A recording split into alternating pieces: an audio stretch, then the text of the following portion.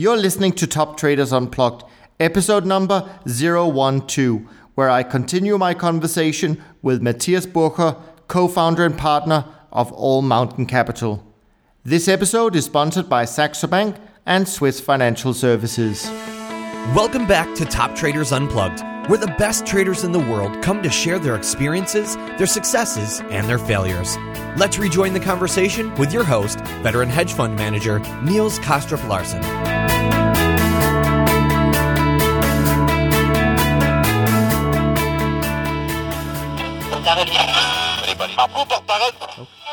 Now, you've mentioned another subject which I'd like to talk about next, risk management. You've mentioned it and talked about it, so that my understanding at least is that this is very important in the way you approach things, the way you've designed things. So maybe you could tell me how you define risk and what targets of risk you're looking at, and you know how you've gone about using this approach. So we're typically looking at risk as the volatility, the VAR budget, pretty much in line with the industry here.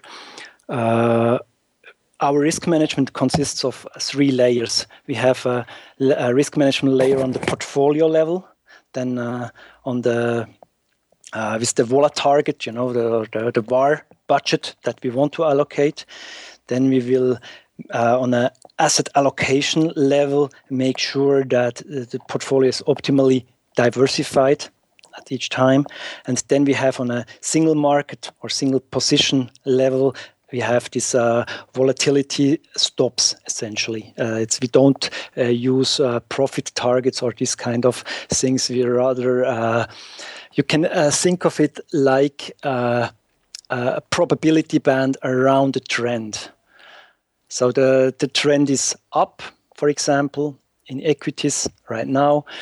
Now, should the equities revert, the probability that this trend is still up gets lower and lower until it comes to a point where it tends towards zero, and that would be the moment where our stop would step in and take the position out. So when you say volatility, it's not purely volatility. It is also based on, a reverse movement in the price. Absolutely. It's essentially expanding volatility against the trend. Sure.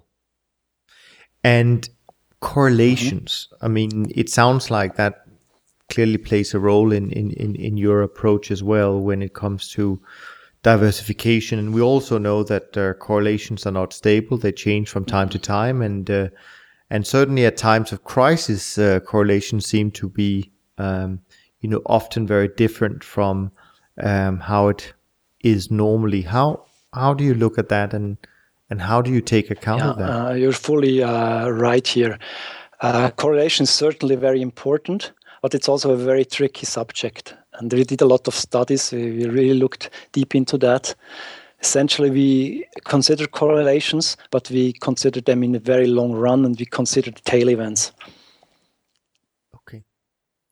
Now, part of risk management is, of course, also the drawdown side of any trading program. And I guess for those of us who chose to be involved in the CTA space, drawdown is something that we almost have to live with every day, because most of the time any trend following CTA strategy is in a drawdown, and for a short period of time it's making a new equity high, which feels great until you then get back to your next drawdown. How does that tell me a little bit about what your experience has been?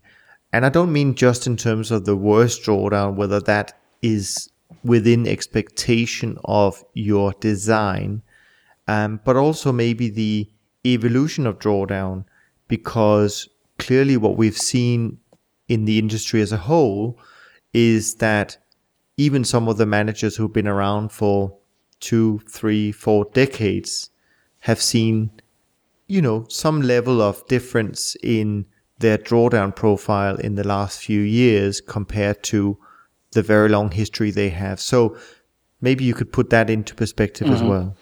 So I think you're spot on here. I think what has been different this time, and in the current drawdown we and the industries in is not so much the absolute level or the depth, but it's more the time that the length exactly, the length of this drawdown. And I think this is something also when I talk to peers out there, this is something that many of them mention, that especially the ones that have been around for a long time, that this is quite unusual. And I think it's majorly due to the central bank behavior I mentioned earlier on in this conversation. Sure. And for your own part, would you say that the drawdown that you've been through, and I don't necessarily mean the current drawdown, but I just mean the worst drawdown, is that within expectations of all your testing and research, or has that also been impacted by what you just mentioned? Actually, our deepest drawdown was not the recent one. This is the longest one, the longest one, but not the deepest. And even the deepest has been fully within the boundaries of what we expect in our testing, bootstrapping many time series. So no stress from this side. However, I mean, I need also to be totally honest. Nobody likes to be in a drawdown, and when it goes on for a long time, there are several factors that pile up. There is you get punished by markets. Of course, the client interaction gets not easier, and but this is also something normal. I think this is something in the end to be expected. We need to face this, and if we want to be in this business, we need to be able to stomach it. And on a positive note, a drawdown also triggers a huge amount of creativity, in research, in many aspects. So I always think there is always a good side to a stress level or to a rather difficult situation with being in a drawdown. No, absolutely. I agree. And it leads me to a couple of other questions on the same subject. One would be whether you design your systems to have a certain drawdown profile that is within, you could say, your personal taste, what you feel you can stomach, or whether you designed your program to show a certain profile of what you think your ideal client can stomach. It's rather the second one. In the end, we are here to serve our clients, and we need to take their wishes or their needs into account. So it doesn't make sense, in my view, to design a program that makes your life as easy as possible, not creating any emotional stress, and at the same time not living up to its potential, what it can do for a client. To me, it's quite an interesting discussion, actually, because I think many people would argue that, certainly within trend following, that the bigger the drawdown you can stomach, the more profits you will actually make over the long term.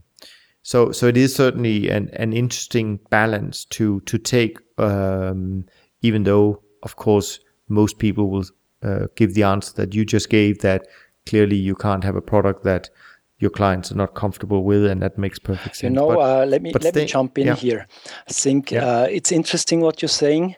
I have a slightly different opinion. I think in the end, the program profit over time is pretty path dependent.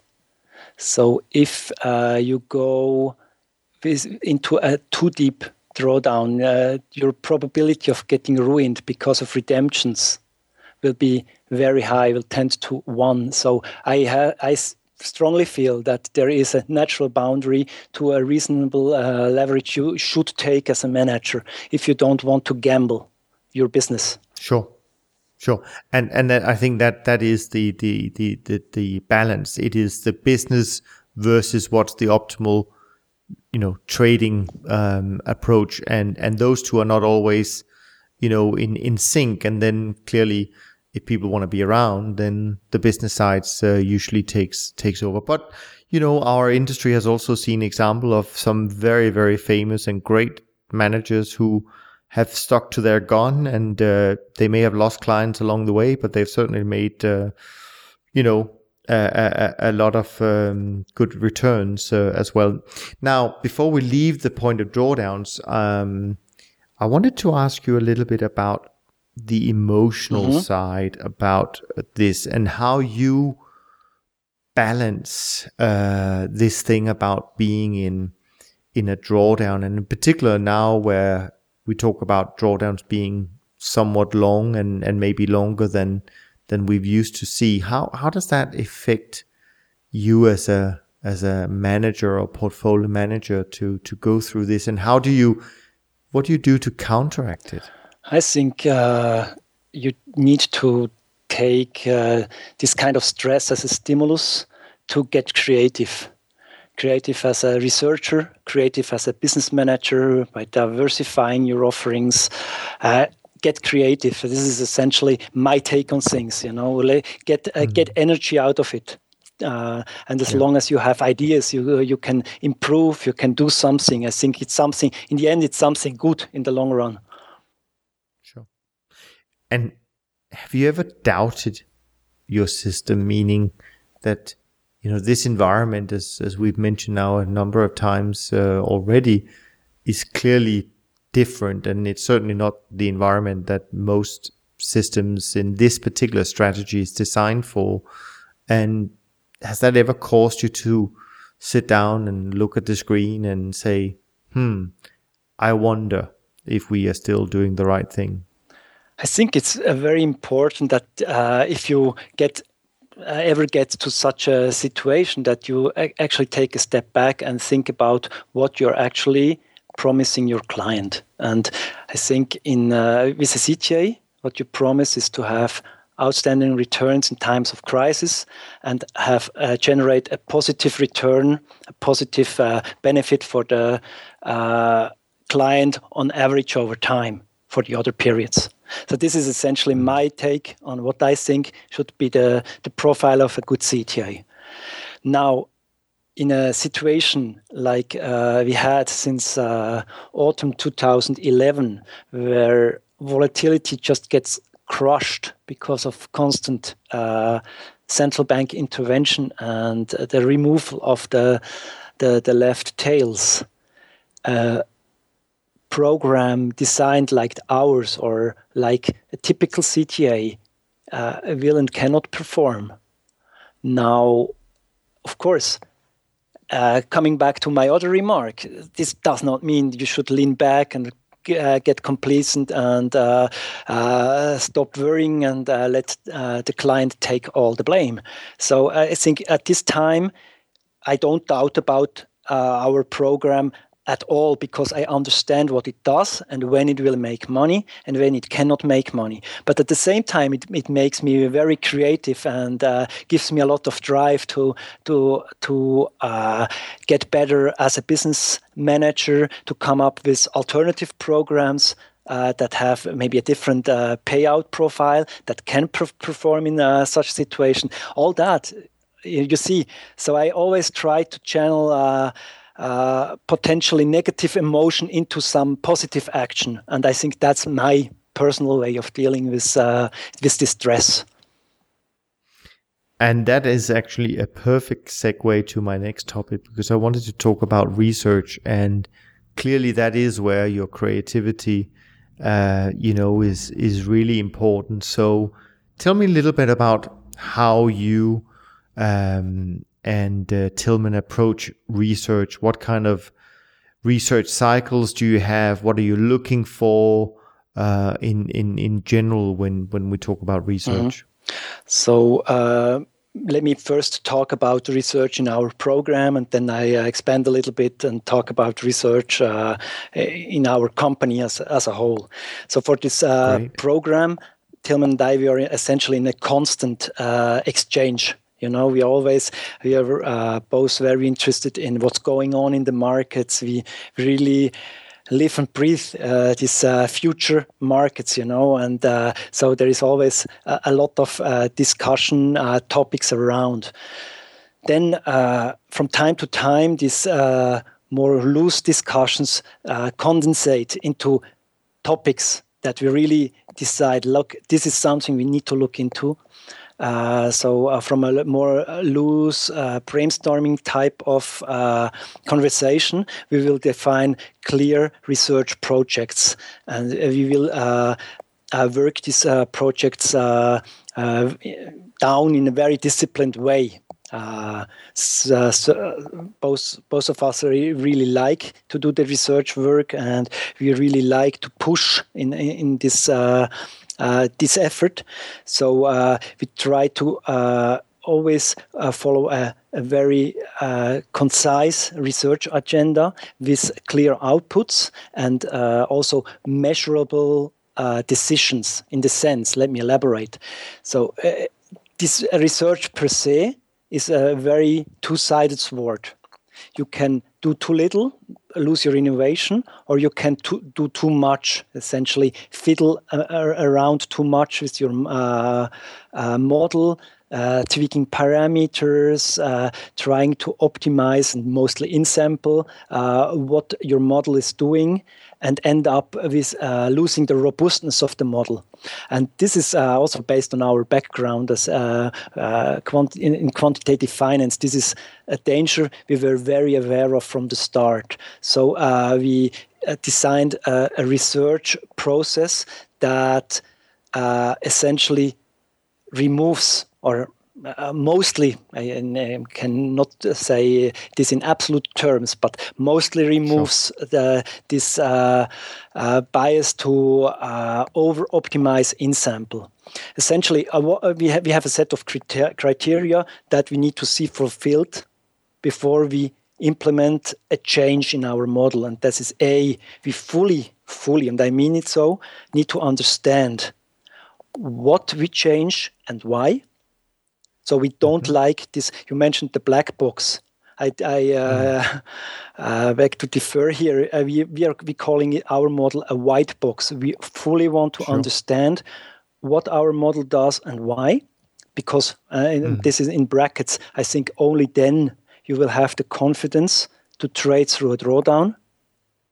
Sure. Okay, so we need to understand what we change and why, and then the change needs to bring a significant increase in performance.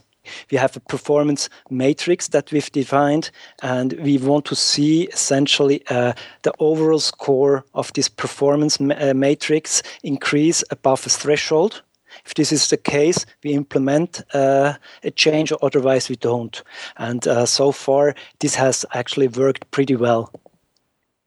Could you give me an example of something you've discovered over the last few years, and maybe describe and say, well, this is what we were looking for, this is how we solve the problem, and yes. So an obvious example is the way how we create our portfolio. So we had a different portfolio generation mechanism, or not a totally different, but we had a different one in the beginning, and we observed certain facts where we were not pleased in all situations, and that led us to some ideas. These ideas led to a better approach, a better measure, and so we saw then in backtesting that this would really increase performance, and that's what we implemented, and also could confirm so far in live trading. Now, of course, many investors will tell you that they want you to innovate, they want you to do research, but not all investors want change. How do you balance innovation and research and change, which may lead some certainly potential investors to say, you're making a change now. I want to see the next 2-3 years before I decide, whether to allocate. Absolutely. I think this is a very real danger. And it goes back to what I said. So we value model robustness very highly. And we are very aware of the danger of style drift. So that's something we don't do. So we don't. I mentioned the example before. We would not start trading some intraday patterns now just because we might have had in the last 3 months better results because of it. So we are a medium-term trend follower, and we stay a medium-term trend follower with this program. Sure. What kind of research are you looking at the moment? What catches your attention and interest? Now, this leads me to the broader perspective I wanted to bring in as well. So far we've talked about the intra-program research, but then being a business manager, I also need to make sure that the product offering of the firm stays competitive. And as we've seen, there are periods that are difficult for CTAs. So it's for us as a business, it's certainly good to have products that don't show the same kind of payout profile. And so the recent big research project that we just concluded is a new equity program that we are going to launch shortly with a high-profile Swiss bank. Tell me a little bit more about that. What have you created? Essentially, it's a very interesting offering for many clients. This product will give the investor the possibility to be exposed to the long uptrend in equities, but removes a lot of the drawdowns and the suffering during bear markets. So kind of an asymmetric payout profile. You keep most of the upside, but you lose hopefully a lot of the downside. Here we're building strongly on our expertise in risk management. And we also, because this is a different kind of product offering with a clearly different also characteristics. At this time, we also broadened our view on the information that you can use. Now, in a managed future context, like our big program that we're running, the CTA, you typically depend on price information only. Here, we are going much broader. So we're looking at macroeconomic data. We're looking at market risk data. We bring them into a consistent quantitative framework that allows us to discriminate regimes, the bull markets from the bear markets, to say it very simply.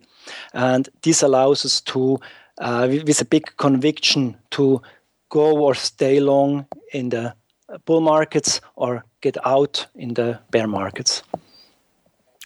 And is this also a fully automated strategy that essentially has the same implementation as you have in your CTA program? This will also show intraday stops, and has being a long-term exposure to equities, rather infrequent trading frequency, however. So the regimes are changing very infrequently, It's not like a big portfolio shift or something. So this is, on the one hand, a slower moving approach. On the other hand, we still maintain this edge of intraday risk management. So if you're running into a 87 crash, with this product, you're going to have a safety net. Sounds very interesting. Now, staying on the theme of the business side, you just mentioned that product innovation can also be a tool to expand the business overall, and I think diversification of product offering is also makes a lot of sense. But there's a couple of things that I just want to sort of also talk a little bit about, which you have been exposed to. One is, for example, location. I mean, you've decided to set up your company a little bit away from the busy financial centers. What was the sort of the reasoning for this, and do you think it helps you be more creative, to be removed a little bit from the pulse of financial centers, or are there anything other behind this decision? Yeah, as you know, we are located in Wollerau, which is actually just half an hour driving from Zurich downtown. So it's not really that we're very far away. Wollerau, on the other hand, is extremely tax efficient. One of the most tax-efficient places in Switzerland. So this is clearly a good aspect for our company. And sitting at the countryside, for me personally, is a very good thing, because I get a lot of creativity from being in the nature, doing sports. So I think I would feel less comfortable sitting in London, for example. Sure. Now, again, just looking at it from the business side, what's been the biggest challenge, do you think, from starting your business and so on and so forth? What do you think it's the biggest challenge, and how do you overcome these challenges when you face them? That's a very good question. I mean, in the beginning, the challenge was certainly to get fully up and running in a professional way. So we did that the first time, and it certainly took a lot of effort to get to the professional level that we are today, with our full automation, with a highly competitive IT infrastructure. That was certainly a big challenge, but also a very interesting one. I must say I liked it a lot. Now, looking forward, the big challenge will certainly be to make investors, to convince investors that the trends are not just dead forever, that they keep patient, that to explain well to them what is going on and what they can expect in the long run. So I think client retention will be a big challenge, like for everybody in the CTA industry right now. The next big challenge is certainly to launch these additional products. We have others in the pipeline. I don't want to go too deep into that right now, but to successfully launch these new products, that's the next big challenge.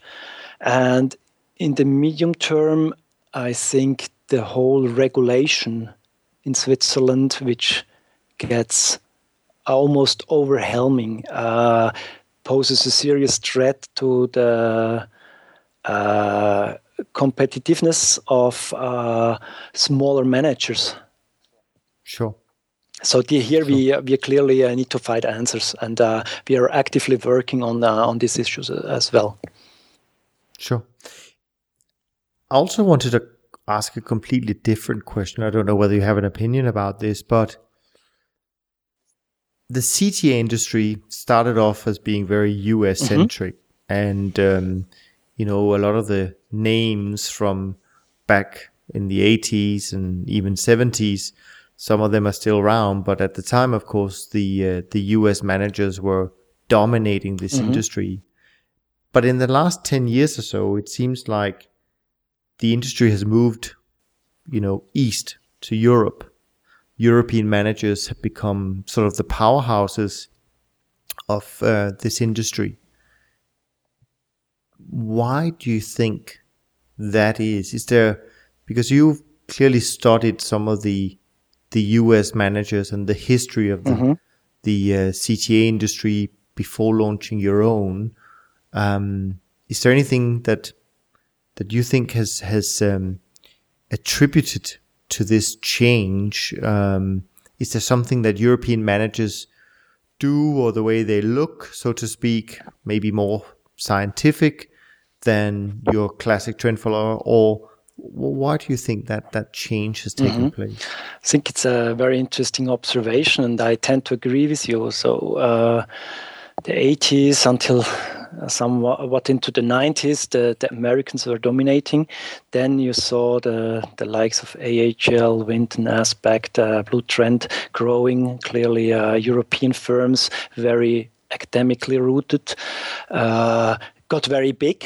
Now, let me share with you my perspective on how I think the industry will evolve. You know, the facts we've stated, what happened so far. What I think right now is that we are in a major, I call it industrialization of the finance industry, and the CTA industry is no exception. So we got very big. Right now, I think we will see a massive margin squeeze. I think a lot of offerings, for example, AQR or PIMCO come with very competitive rates, which will, the question, of course, is then how the performance of these more passive products will look like. But nevertheless, they are here. And I think we will see something that we've seen, for example, in the automotive industry a long time ago, that you essentially will see a kind of a barbell situation where you have the very big shops that need to be super efficient, very cost sensitive, and will have rather low fees. And then you will see the boutique shops who have a specialization in certain markets, a clear edge, like Volkswagen and maybe Lamborghini. The one is the mass market, and the other is the boutique, higher priced, special clientele, clear profile. The others very efficient, very industrialized. I think this is where we're going. And maybe the pendulum swings a little bit back now in favor of the Americans, or I would not even call it the Americans now, more the specialists who have maybe deep market insights, a very good idea what they trade, and good intuition about. Think about the big market that is going to open or is opening right now, which is China. So many interesting future markets are there. Very different price dynamics than here. And I think this is, for example, one market where specialist know-how can make a difference. So I think there will be space for both very focused, very smart, small shops, boutiques, and then there will be the big industry conglomerates, to say it in a very extreme way, who have a more streamlined cost base, kind of production centers, and a rather competitive cost structure. Interesting. I mean, I think I don't disagree with what you say, but I think it requires certainly one thing, and that is a mental shift from the investors, because clearly at the moment it would seem that big is beautiful, and that people certainly take comfort in size relative to any other thing, except if you are so exceptional from a performance point of view that they can't ignore you. So, I mean, I think what you're saying makes sense, but it certainly requires some change in a bigger shape within the investor community as well. Yes, I tend to agree. It will also require a more benevolent environment for the CTAs in general, when sure. In times of stress and times of subpar performance, I think many investors take kind of confidence in rather bigger structures, because at least they know they cannot err too much There's so much other capital betting on the same horse. We might see that change when the industry gets back to new highs and the market environment gets more interesting for real pure CTA strategies and less of this asset allocation behavior that we see from many big CTAs right now. Sure. What does it take, in your opinion, to become a great trader or great CTA? What are the traits that you need to have as a human being to strive in this industry? To become a great manager, I think you need to have two sets of characteristics.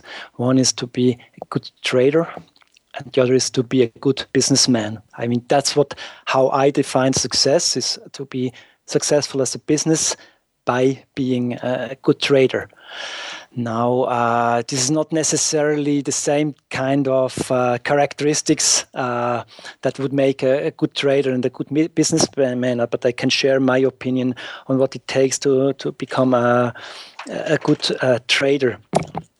Just speaking about myself, I think a good trader needs to have a really solid, in-depth market know-how. He needs to understand markets. He needs to have a big passion for markets. He needs to be totally interested by markets. I think this is a very, very key and obvious characteristic. Now, these are more the cognitive aspects of being a good trader, but you cannot neglect the emotional side. I think you need to be emotionally stable enough to not get panicky if things are not working well, but on the other side also not get exuberant when you're making a big buck. So I think these traits or these characteristics are very important. The markets, the basic know-how, quantitative technology, but then also the emotional stability. Then on the business side, I think it's important to have a good strategic vision where you want to go. Then a good discipline to implement the measures that you reach these targets. And finally, the bigger you grow, also a certain way of dealing with people, that you can be a good leader in an organization, inspire, let's say, the next generation of people, and create a great atmosphere within a company. I think these are sure. the important things. And talking about aspiration, but in a different way, when you were starting out, and maybe even today, are there any of the big firms, the brands that we all know, that you aspire to? No, not necessarily. I think in the end it's important that everybody finds his or her own way. And I think I certainly admire or recognize all these achievements. But in the end, I don't want to just aspire to become someone else. I want to really fulfill our potential as AllMountainCapital. Now, Mathias, did you always want to become an entrepreneur, or was that something that just, came to you because the opportunity of taking the program out of Horizon 21 suddenly materialized, or has this always been your dream? Actually, I always had it in the back of my head. So I kind of wanted to get the education and the working experience that would enable me to become an entrepreneur one day. This is probably a little bit of family legacy. I have some pretty successful uncles as businessmen, and I always liked the way they worked. I liked them a lot as people, as persons. So for me, this was certainly an inspiration, to become also an entrepreneur myself. And I must say, I love this lifestyle in the end, the responsibility that it brings, and I happily accept also the additional work that comes with it. Sure. Fantastic. Now, based on everything you've learned in your career, if you were starting out today, what would you do differently, do you think, if anything? It's a difficult question, actually. I didn't say it was going to be easy, but let me think a bit. Now, what would I do different? I mean, when I look back now at the recent history and the markets, I certainly regret a bit that I did not immediately and fully understand what it would mean for markets and the volatility in the markets, that the European Central Bank would fall into step with the Fed, and all central banks would start behaving the same way in 2011-12. This is certainly, if I could turn back time, I would love to have understood that earlier. And what would that have made you do differently then, if you had that understanding? Would that have forced you to do your additional product offering at that time? I mean, is that what you're saying, that, it's better to have more, legs on the stool, so to speak, than just focusing on one product? Or is there something else you mean when you say that? Of course, it's a very hypothetical question. Also, I mean, I want to be realistic. There are only that many resources that you can dedicate to projects. But retrospectively, it would certainly have been good to start diversifying our product offering earlier. That's for sure, yeah. We would certainly, if we had now already a suite of products up and running, we would weather the storm easier. Sure. Now, we've been speaking for almost an hour and a half, so this is a great conversation and very much appreciated. I only have a few more things that I wanted to ask you, which is not really related to your program or trading as such. But if you could ask a question to the next guest on Top Traders Unplugged, probably some of your peers, what would you ask them? Well, I would ask them, where do you see the CTA industry in 10 years from now? Not in 2, but in 10. I will make a note of that. Now, final question. Is there any fun fact? Because this is also about getting to know you as a person and not just about the program and the risk management and all of these sort of quantitative things, but, the real people behind the systems, the models. Is there a fun fact that you can tell me about yourself that most people wouldn't know? Also a very good question. Look, I think it's pretty well known that I'm quite a family person, that I love action sports, be it kite surfing, be it mountain biking or skiing. What is probably less known about me, I don't know if it qualifies for a fun fact, but this certainly a bit less known about me, that I totally love music, and I played an instrument myself until about I was 20. Then I stopped it also because of my education and everything. But today I absolutely love music. I listen to a lot of different music, be it world music or contemporary country or Americana, be it classical music or fusion jazz, or even like my heavy dose of heavy metal. Fantastic. And may I ask what instrument you play? I play trombone.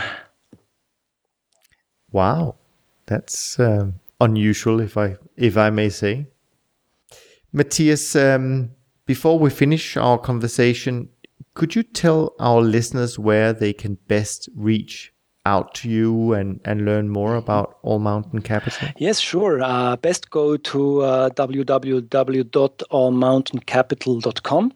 You will see a webpage with some basic information, and then you can click on what you're interested in most. You just need to register, unlock everything, and you have full access. And then there you also find our phone number. I'm very happy if you give us a call. I'm happy to continue the discussion with you personally or answer whatever question you might have. Fantastic. Matthias, thank you ever so much. This has been a great conversation. I really appreciate your openness and your willingness to share your insights and views on your own strategy, of course, your firm, and also our industry as a whole. And of course, our listeners can find all the details of today's discussion in the show notes for this episode on toptradersunplugged.com. So I hope we can connect at a later stage to get an update and see how all the great work you do pan out, and of course, the launch of your new product. So thank you so much again, and take care. Thank you very much, Niels. Ready to learn more about the world's top traders? Go to toptradersunplugged.com and sign up to receive the full transcripts of the first 10 episodes of the show, and visit the show notes where you can find useful links to other amazing resources. Thanks for listening, and we'll see you on the next episode of Top Traders Unplugged.